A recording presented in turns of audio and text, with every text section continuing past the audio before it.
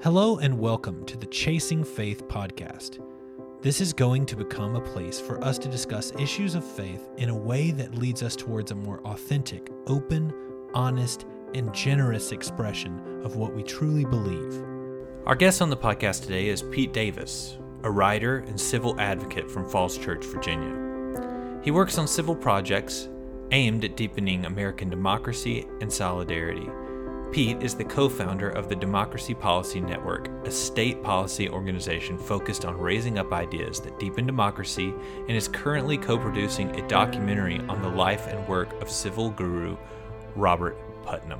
His Harvard Law School graduation speech, A Counterculture of Commitment, has been viewed more than 30 million times and has recently expanded into a book dedicated The Case for Commitment in an Age of Infinite Browsing.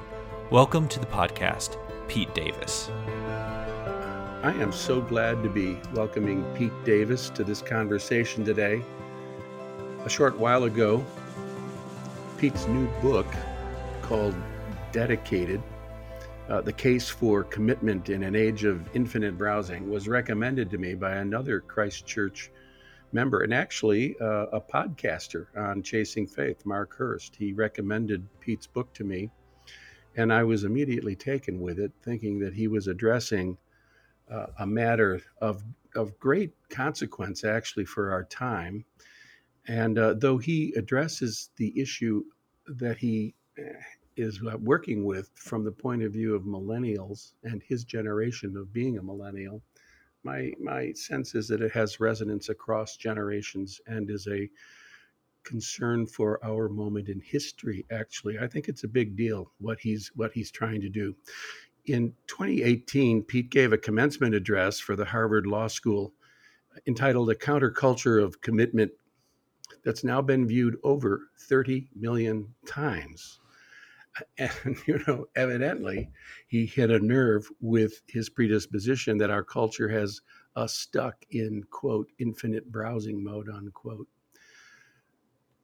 He has an uncanny knack of humbly uncovering a lot of useful information along with a point of view that resonates philosophically out of the great traditions of all of our Western learning. And I'm sort of struck by how well he has articulated his case in a language that is readily accessible and appropriatable, if I can use that as a word. Pete, thanks so much for being here. I'm so glad that you're willing to join this conversation.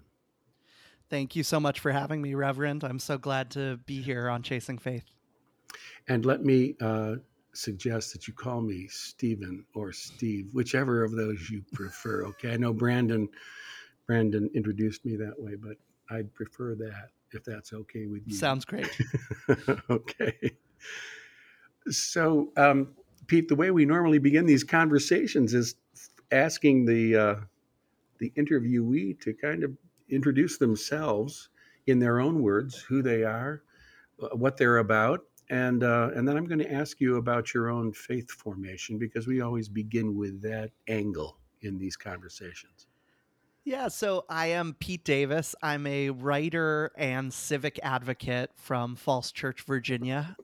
Civic advocate's a strange word for that you don't run it across often, but it basically means I do writing and advocacy around different civic causes, particularly around the themes of what I call deepening American democracy and deepening American solidarity.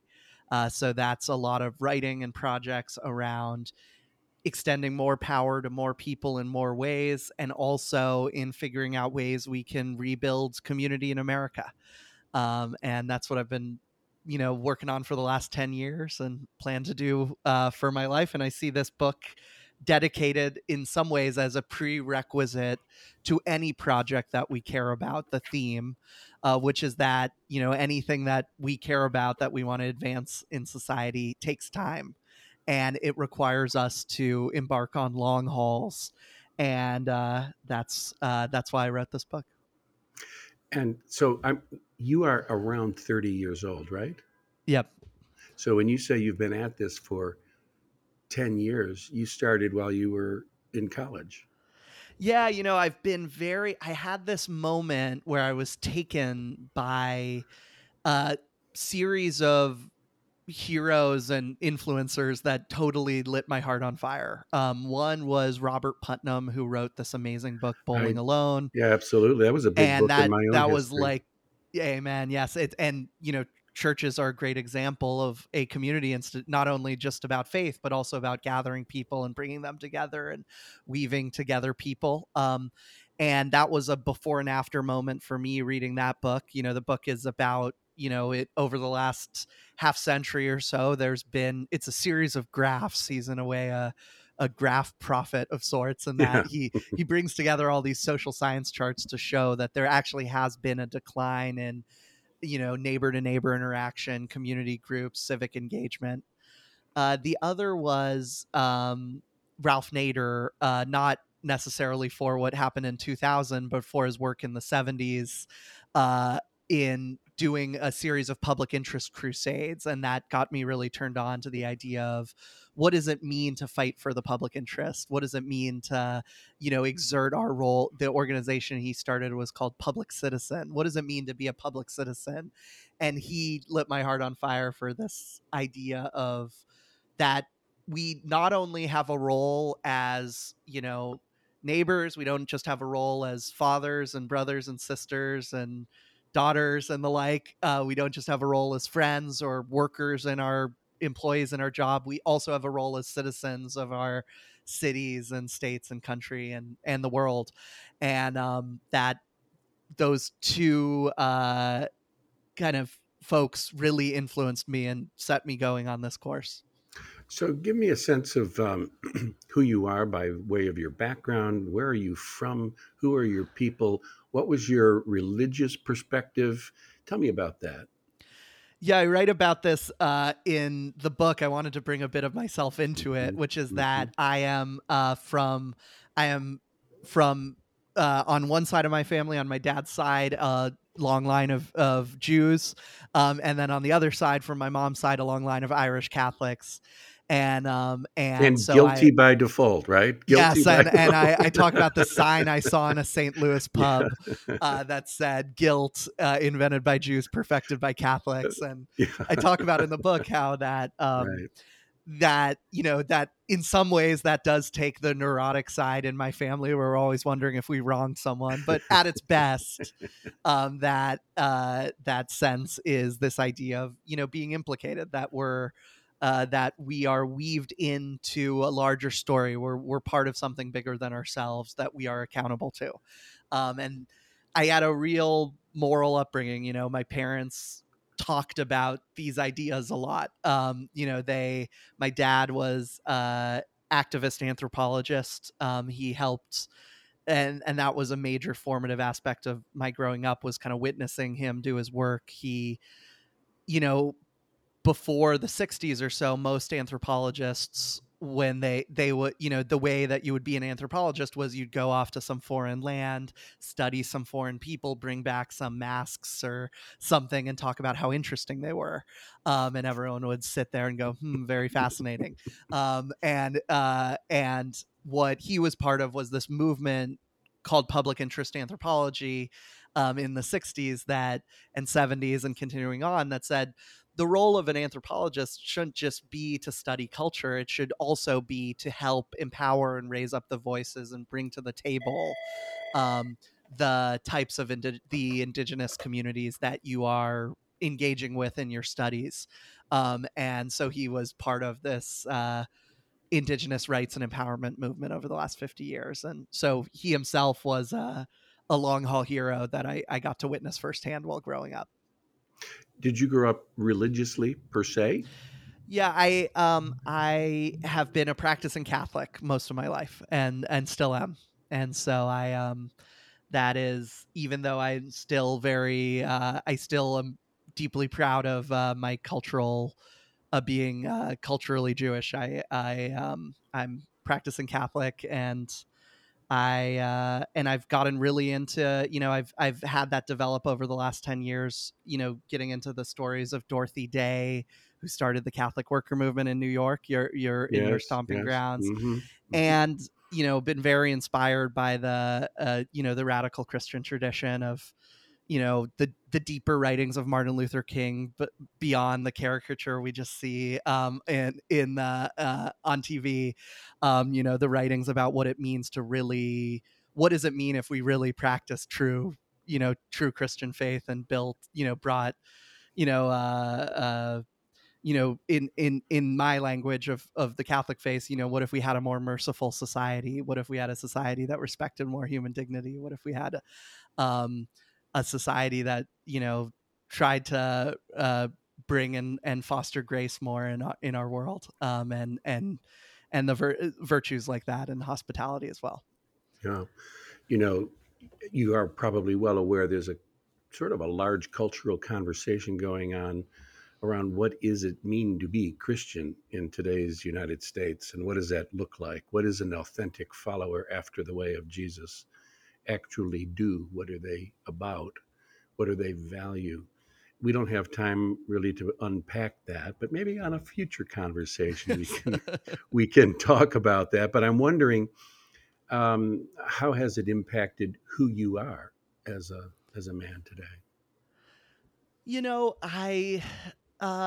There's a lot of ways. One is, the reason I care about the civic projects that I care about is I feel in some ways the project of deepening American democracy and solidarity is the secular project of Christian values, and that doesn't mean that only Christians can participate in it, but the way I experience it is the call to, raise people up and have them have their ideas realized and have their voice be heard. That idea of bringing the outside in and the downtrodden up, that is, and the project of weaving us together. I talk about in the book, mercy, this wonderful quote by Father James F. Keenan, that mercy is the willingness to enter into the chaos of others. And what is civics? What is the project of democracy and solidarity, if not being willing to enter into the chaos of others? So that's one part. It informs my public project on the in society. The second is just on a personal life. It's always challenging me to see the presence of God in the other. It's actually I was very, very moved by this idea in Lewis Hyde's The Gift that has really affected how I see my Christianity, which is, it said, he has this section in his book, The Gift, where he talks about one way to conceive of community is that you are closed off and you have the blood circulating on the inside, but then you have to have really rigid walls so that the blood kind of stays circulating inside. And you can have, he talks about it as this double law. There's a way you treat insiders and there's a way you treat outsiders, and you have to treat outsiders ethically, but the insiders are really where you kind of give your love and community spirit and gift culture. And he says the great radicalism of Christianity is that we open up, we open up the circulation of love and community to everyone. And that's where you get this idea of the bleeding heart. And he says, well, this is crazy. How can you feel love? How can you feel community with all? And he says, but the way I've thought it is, well, that is crazy. It's not something that we can do alone. We have to have God's grace to be able to do it. And so in my day-to-day life, even outside of kind of lofty theoretical things and my political projects, I just try to constantly be thinking, how can I open up my heart to who's right in front of me all the time? And how can I know that I can't do that alone? And I have to open myself up to God's grace to be able to be that walking version of community building. Martin Luther King talks about it too, and it really resonates with me. He says, what we're trying to do is to have, create community no matter what is trying to stop us. And we are just going to be relentless in how much we create community, and God's going to be on our side in doing that. And when I feel I'm at my best and I feel I'm at my closest to my Christian virtue is when I feel like, okay, even in this grocery store, when I'm really feeling mad, or even in this moment where I don't want to call the friend and stay connected, I try to turn towards God and say, okay, how can I keep the bleeding heart going? And so this is all not, I'm sure you all can speak to this much more profoundly than me, but that's how I experience it personally. No. But I would say that that's as good an articulation of what the essence of the gospel is about as I could come up with. So, I sensed that as I was reading your book that you had underpinnings of this kind of expansive Christian idea of what the community of God looked like, which was everyone. And so I just wanted to plumb that a little bit. So let's shift to your book, and maybe why don't you give our listeners a thumbnail of what's this book about? What are you trying to say? Yeah, this book, maybe the best way to talk about what I'm trying to say is how it came about. Yeah. And which is that as I was growing up, I kept getting this message. I got it in college. I got it a lot in law school, and we got it from older people. And then it started to be internalized among my peers, which was the message was keep your options open. The most important thing is to prepare for the future stage, to not close doors for your future self. Take the job that will help you preserve the next job. Don't get tied down with that person or place you love because you don't know what's around the corner. And really important to me, don't speak too much about what you actually believe, because that might close you off from, some job in the future, some impact in the future. Always be waiting for the next stage.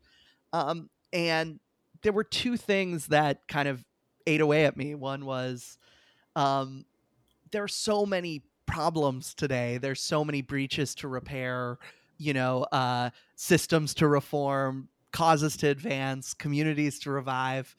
And they aren't going to be advanced or repaired or reformed or revived by people who are keeping their options open. They need commitment. They need dedication. And when you look at the people who have created everything precious that we care about in our personal lives and in society as a whole, when you look at the people that built the towns that we live in, when you look at the people that taught us, the mentors and teachers, when you look at the prophets who restored the integrity of different things, when you look at any of the reforms we care about, any of the institutions we hold dear, it's because someone in the past was committed. And those were the people, those long haul heroes that were earning our respect. And so there's this huge disconnect where we're saying the things that need to be done and the people that are doing them and earning our respect are the ones who have totally ignored the advice that we're giving everyone. We're telling everyone, keep your options open. And yet the people that are changing everything and the things we need are more people to commit to particular things, particular places and communities, institutions and causes and crafts. And I wrote this book to try to rectify that divide, and say, there are times in our life where it's okay to browse around, where it's okay to keep our options open, but eventually the path to purpose and community and impact and eventually joy and peace is often the path over the fears of commitment, through them to it's the path of the long haul. So that was it, and the book is an exploration of all the aspects of that, why we're scared of making a commitment, what's it like to be on a commitment, and what are the gifts that are on the other side of it. Before we get specifically into unpacking that side of it, why do you think, how is it that you and everyone else was overwhelmed with this wisdom to keep your options open, work for the next job, don't get locked down? Where did that come from and why? I think there are a few things. One is that simply it's a technological story, which is, you wake up 2 centuries ago and there's hardly any options for anyone. If I was telling you about keep your options open, it'd be nice to have a few options, for most people. Right. And they're, just think about how much, just having the first radio come or the first car that makes traveling to the next town not a whole day affair or something. Suddenly you have all these possibilities in life flooding into you, and all these ways you can go to other way, to skip town and start a whole new way of being. And that's just been taken to like an almost exponential extreme in the last 30 years with the internet, where we literally can see and experience all the different ways we could be, all the different people, with these dating apps, all the people you can swipe through in New York, all the different careers you could have, all the different places you could be, let alone all the fear of missing out, where you see other people on these feeds like experiencing something different than you while you're in the middle of a long haul. There's that part of it, just the technological story. Then there's, I think, a lot of cultural things too. There's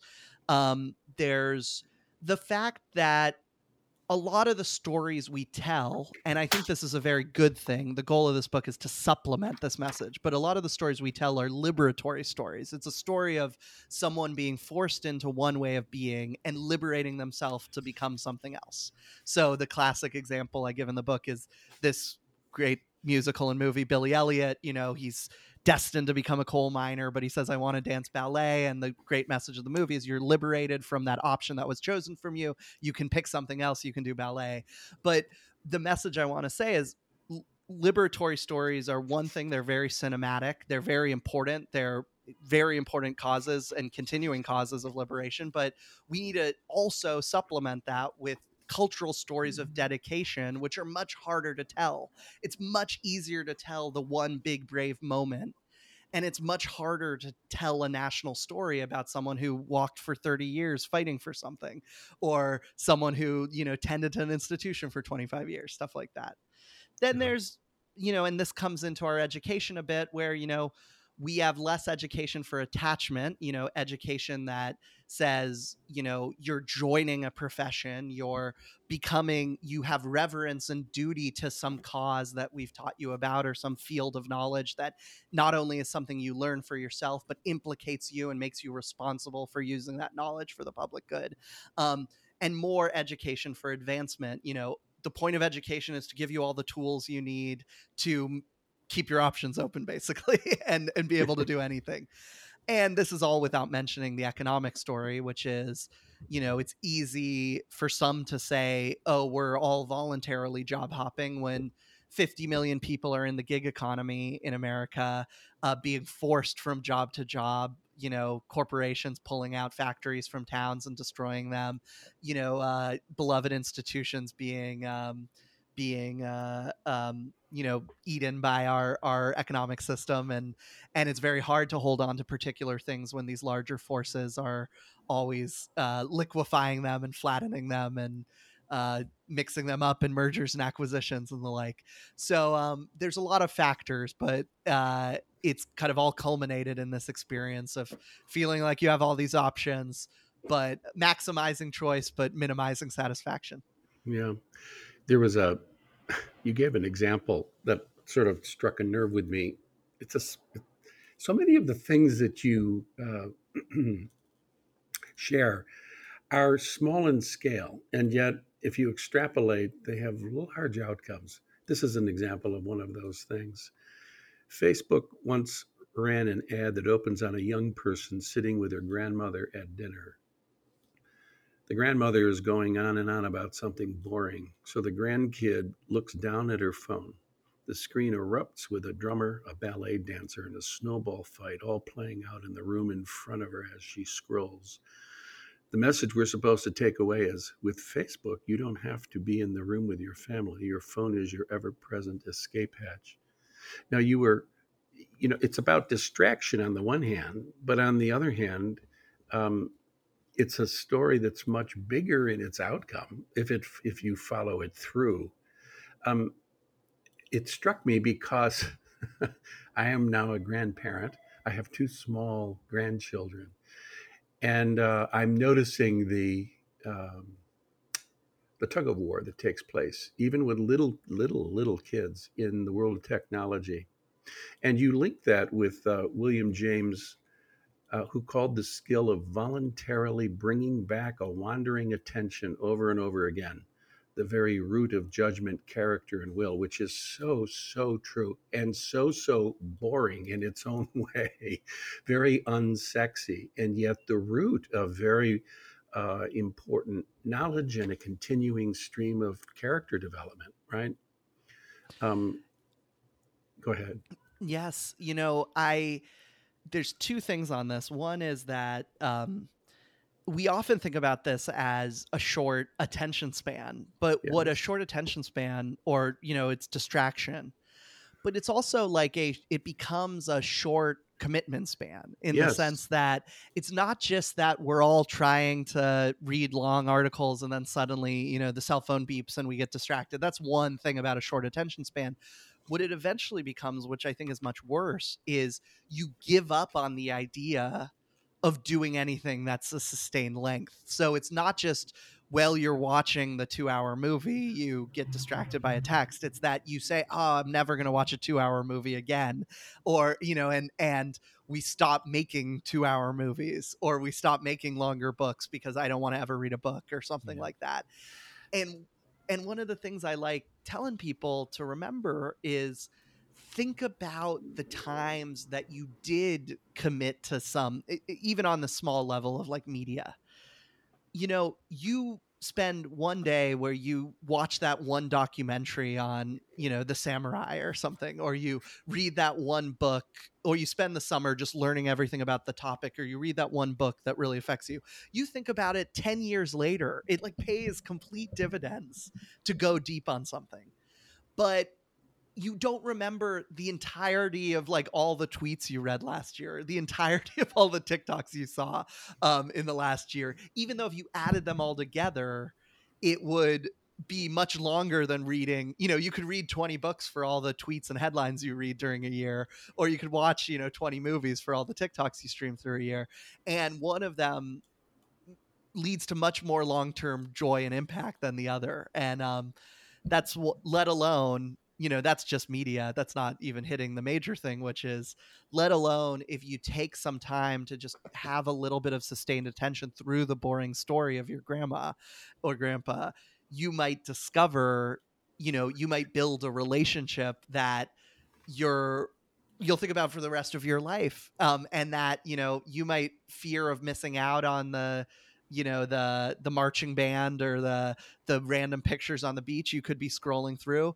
But and you're like, oh, I only live once, I don't want to be listening to this boring story. But you could also flip it the other way and say, you only live once, you only have 2 grandmas or something. And if you miss out on that, that's the real thing you should be fearing missing out on. And I'm using, grandma and grandpa. I Right. always like clarifying, or whatever older mentor means a lot to you. So, Yeah. I don't want to Yeah. say, everyone's grandma and grandpa's the best to them, but some form of an elder that is taking is means a lot if you put in the time. Yeah, Pete, earlier I really appreciate you addressing some of the hedges that are definitely in the way for millennials, because when I initially hear people say people need to be more committed, they need to commit to one thing and stick with it, I'm reminded of the many things that millennials have faced, including financial crises and going to school for jobs that you can now do on a phone or a laptop. A lot of millennials that I know chose a path, but it just didn't work out. So now keeping your options open and lack of commitment is kind of just baked in for those of us that went through all of that. Yeah, one of the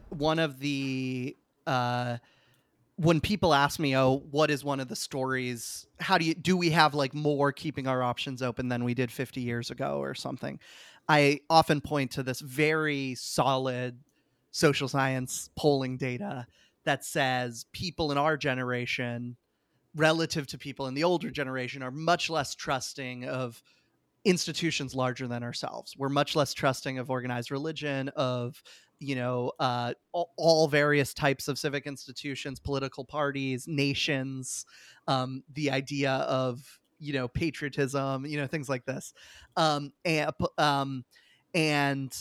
the government and the like. And part of one might read me bringing that up as saying, oh, this is all the young people's fault. And I'm like a young person trader finger wagging at my fellow young people saying, oh, why are you so selfish? Why did you give up on believing in things bigger than yourself? But I actually think the Right. opposite. I think the biggest part of that story of decline in trust is that the institutions betrayed us in many ways, whether purposefully or by the circumstance of just not existing anymore, or declining and not being in the role that they were when we started. But my message of this book is to say, you know, having a Pollyanna-ish belief in these institutions and believing in them despite the fact that they might be betraying you or be unjust or something like that is definitely not good. But it's also not good to give up on the idea of having things bigger than ourselves at all. And a world of kind of, you know, a gothic world of showing up anyway to a, you know, to a job or an institution or religion or politics that doesn't treat you well is really dark. But it's also really dark to have a world where we're all completely isolated individuals and do nothing together and have no kind of mission driven organizations. And the message of this book is kind of a message to say, I see you, you know, I hear you, I'm one of you, in this desert, you know, where so many things are corrupted and so much of community is in decline and so many problems are on the, you know, are deepening. But we have to kind of perform a somewhat miraculous thing, which is, despite the fact that committing to things might have not done us well in the past, if we want to give our kids or ourselves in the future any of these things we care about, you know, any mission driven institution, any type of community and purpose and depth, we need to start sowing the seeds. And we have to do it anyway. You know, we have to still find a way to believe in places. We have to still find a way to believe in causes and projects. We have to still find a way of stewarding the best of these beautiful traditions, while excising the parts that we have discovered to not work, or reviving and rectifying the parts that aren't working. So it's a message of kind of in the desert, let's sow some seeds. You know, the poem I end with is Wendell Berry's, you know, which I love, which, you know, worth quoting. Um, in the dark of the moon, in flying snow, in the dead of winter, war spreading, families dying, the world in danger, I walk the rocky hillside sowing clover. And that's the message of this book. You know, it's not a Pollyanna-ish thing that it's not dark, there's not snow, it's not that it's not winter, but nevertheless, not that the hillside is rocky, but nevertheless, we must find a way to still sow clover. Yeah. You know, the thing is that has always struck me about this conversation, particularly with the decline of institutions. And I agree with you that institutions are their own worst enemies, or have been. Often that is the case. Sometimes they just get old and stale and cranky and need to be rebirthed and reformed, or destroyed and start over again as well.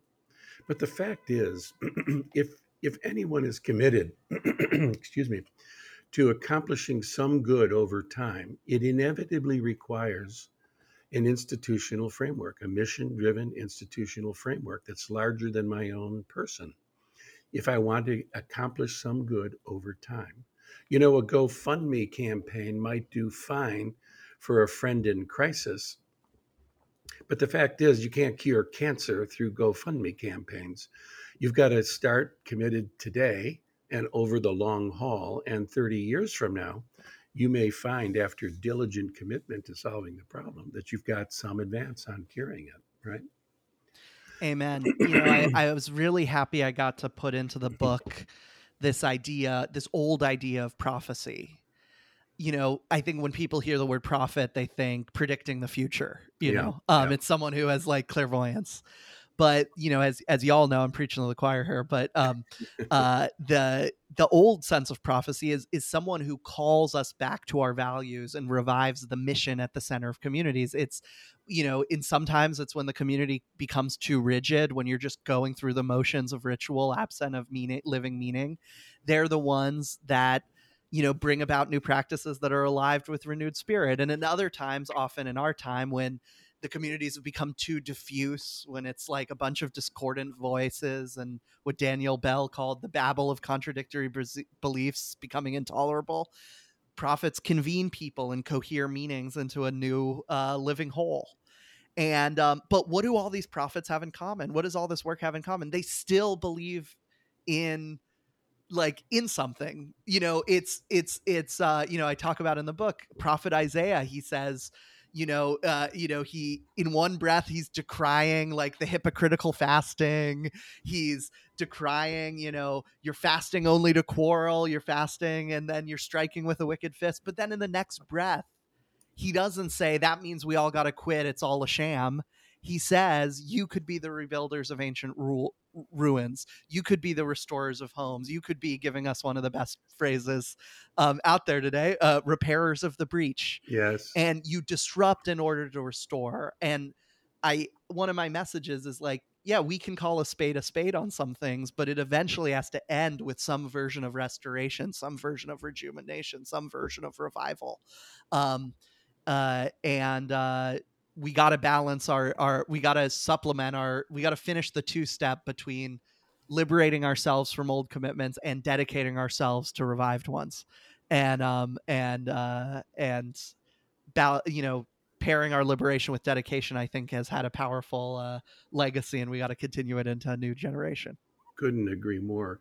In fact, in the section in your book on mission, just again, a brief sharing here. When we're increasingly averse to making commitments, when everyone must be free to do their own thing, institutions give up on the idea of having a shared moral culture or a shared set of expectations for participants. In place of morality, they substitute neutrality. I thought that was a really insightful way to describe the problem. What this often looks like in practice is a shift in focus from advancing a particular mission to pronouncing efficiency. In mission-driven institutions, leaders see their goal as guiding everyone towards serving the institution's mission. This means constantly talking about the mission, celebrating people who advance it, so on and so forth.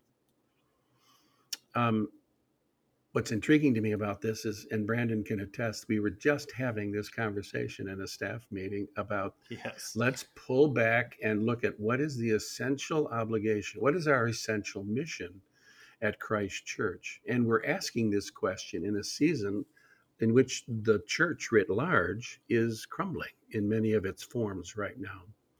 At Christ Church, our mission is we seek to love God above all things and our neighbors as ourselves.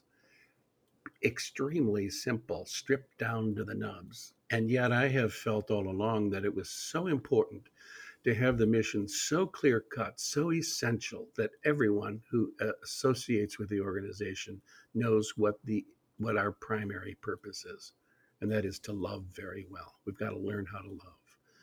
And I was so struck by your articulating this conversation about mission, because I think that conversation is missing broadly in our culture right at the moment. I'm so glad you called out that section. It's one of my, I poured my heart into that part of it because I experienced it in law school, where it was such an example of a neutral institution instead of a moral institution. The law has a mission statement. It's equal justice under law and the rule of law. The two jobs of lawyers is to make sure we have the rule of law, not men, and to make sure that in that rule of law, there's equal justice for everyone under law. Both of those are in, and the purpose of a law school is to train people in that mission. It's very clear. They carve it on the buildings, 100 years ago. And yet when we were doing, courses on professional development, there was almost no discussion of that mission. And in our courses and in the hallways and in the career discussions and in the events that were coming, there was almost no discussion of that mission. It was all about, how can you be the smartest person, or how can you get the most fancy jobs, or look at this person who, is able to be in these powerful rooms. And anytime you tried to talk about that mission, you were seen as kind of Like you were seen as like an alien or something. What are you doing Yeah. talking about this thing? And like, it's not our job to tell people what to do.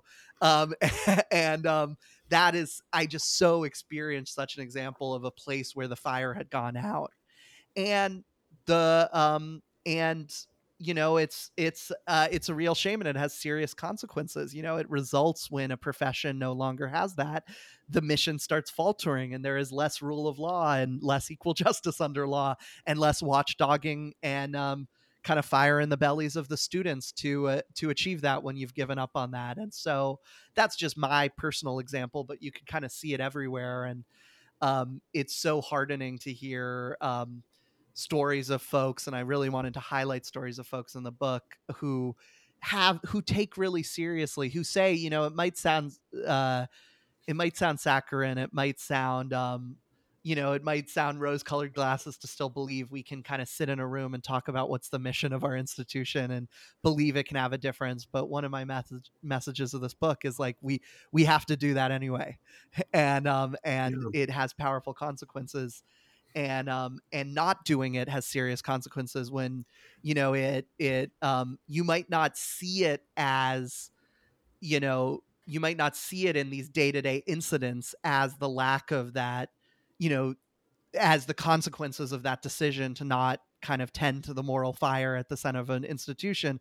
But it's behind a lot of this, a lot of what I think is kind of the acrimony and the languishing in a lot of institutions. I think it leads to the kind of apathy that I see from a lot of my peers, when it comes to institutions, when it comes to politics, when it becomes to anything. It's like when you don't have that core mission behind the things that you do, I just feel like you just become apathetic to everything and non-participatory, and just kind of like, I think looking at the world today, sometimes I think it's easy to feel defeated and like you can't make a difference.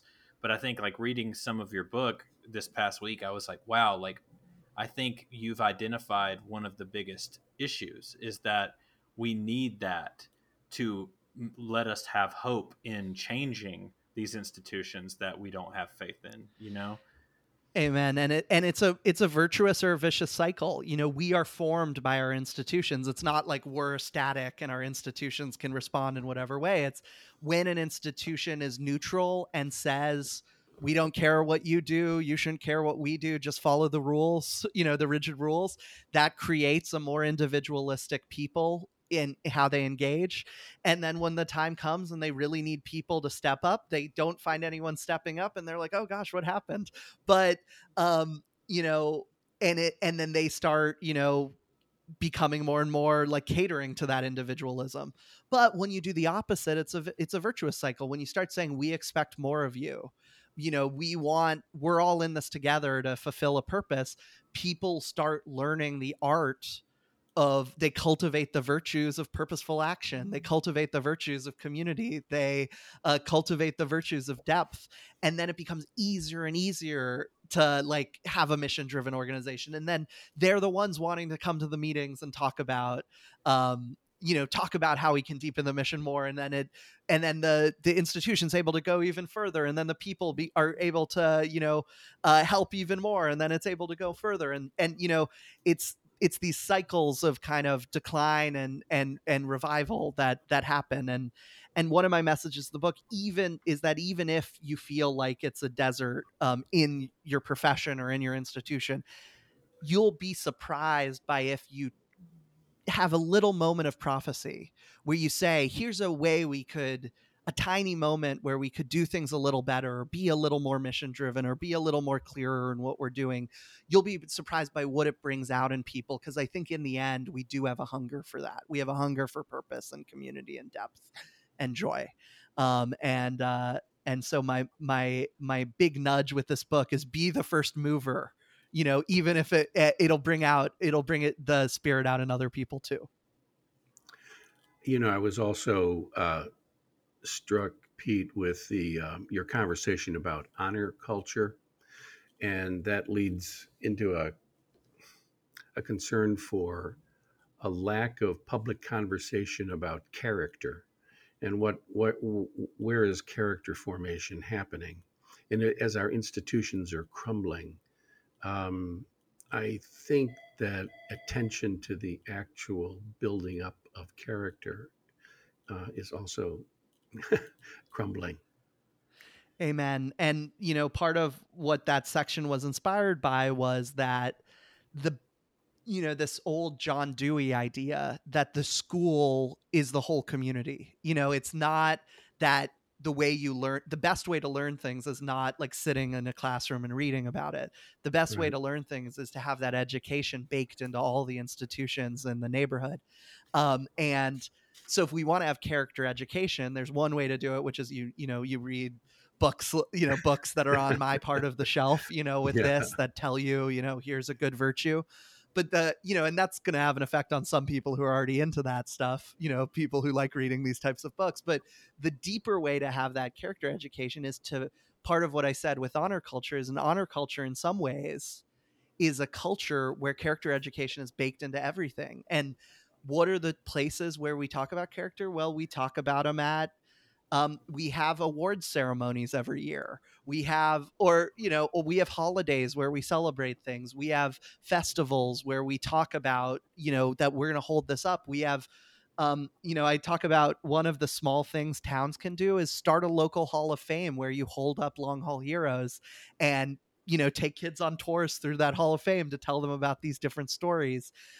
You have ceremonies of transition where, you have funerals where you talk about the virtues of the person who died. You have weddings where you talk about the virtues of committed relationships. You have births where you talk about, baptisms where you talk about what it means to be a person that enters into this existence and what we hope for people.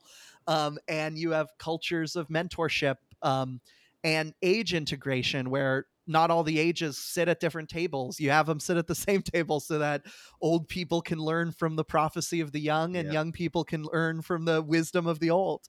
That's And that's what we have to have instead of an indifference culture where everyone says, you do you, I do me. If you don't bother me, you're good. If I don't bother you, I'm good. Yeah. That just isn't going to take us very far, is it? No. I want to be respectful of your time. I notice you have another obligation. Brandon, anything else on your mind before we thank Pete for his I would time? say my last question, and you can give a quick answer, is we're an institution that's about to invite people back, right? To invite people to be a part of what we're doing. We've been closed for since COVID started, and we're about to open back up. And like, how do we as an institution prepare to invite people to come back to be involved with us and be committed to us? I'll say two things about this. One concrete and one a little more abstract. The concrete thing is, I talk about this in the book. Is I think we have to acknowledge the fears people have of commitment, and we have to say, if you want to rejoin our community, you might have the fear of regret. You might have wanted to join another community, and you might have that fear and trepidation. You might have the fear of missing out. If you commit to come into this thing every week, or for some of the more dedicated people, twice a week, some of the others even more, you might not be able to do everything and be with everyone and be everywhere on those days that you've committed to an obligation. And you might have, most importantly, the fear of association. Building community with others is messy. Other people aren't exactly like you. No institution can cater exactly to your characteristics. And you might have that fear, but I think institutions that ask people to be brave and say that if you can be brave and on the other side of that fear of regret, there's there's the power of purpose. And on the other side of that fear of missing out, there's the joy of depth. And on the other side of that fear of association, there's the comfort of community. It's waiting for you, and we're asking, this is a moment where you can come together and be brave and overcome that and be that alternative. um, I think kind of acknowledging that reality of the fears we have while issuing a challenge and talking about the gifts on the other side of it can really move people. um, and I think I'll end with this, which is that I talk about in this the people that are building this counterculture of commitment are folks like you two, and I'm so grateful. And the people that are listening to this right now who say, "I want to be close to this community at Christ Church NYC." And so I just want to express gratitude to you too for being long haul heroes yourself, of committing to this community of people and doing your part of kind of weaving together a corner of our country. And the two feelings, my favorite question I've gotten during this tour of the book is, what feelings do you want to evoke in people after they've read this book? And one of my feelings is encouragement. You know, the book is like a nudge. If you're 70% there on something, I hope this book can nudge you to go all in. But the other one is gratitude, which is, I think, the first step to, really building and raising up this counterculture of commitment over this, age of infinite browsing, is to notice the long haul heroes that are all around us. And I'd like to end this by noticing what y'all doing as part of that. So I'm grateful, and I challenge any listeners to express their gratitude to the folks that are the long haul heroes in their life. Pete, thanks very much. A great way for you to end for our sakes, and we appreciate it. We also wish you well, and I hope that your work blossoms and flourishes. We'd like to stay in touch and track your progress. Thank you so much. Thanks for having me on. I really appreciate you both reading and telling people about the book. Yes. Thanks, Pete. Be well. Thank you.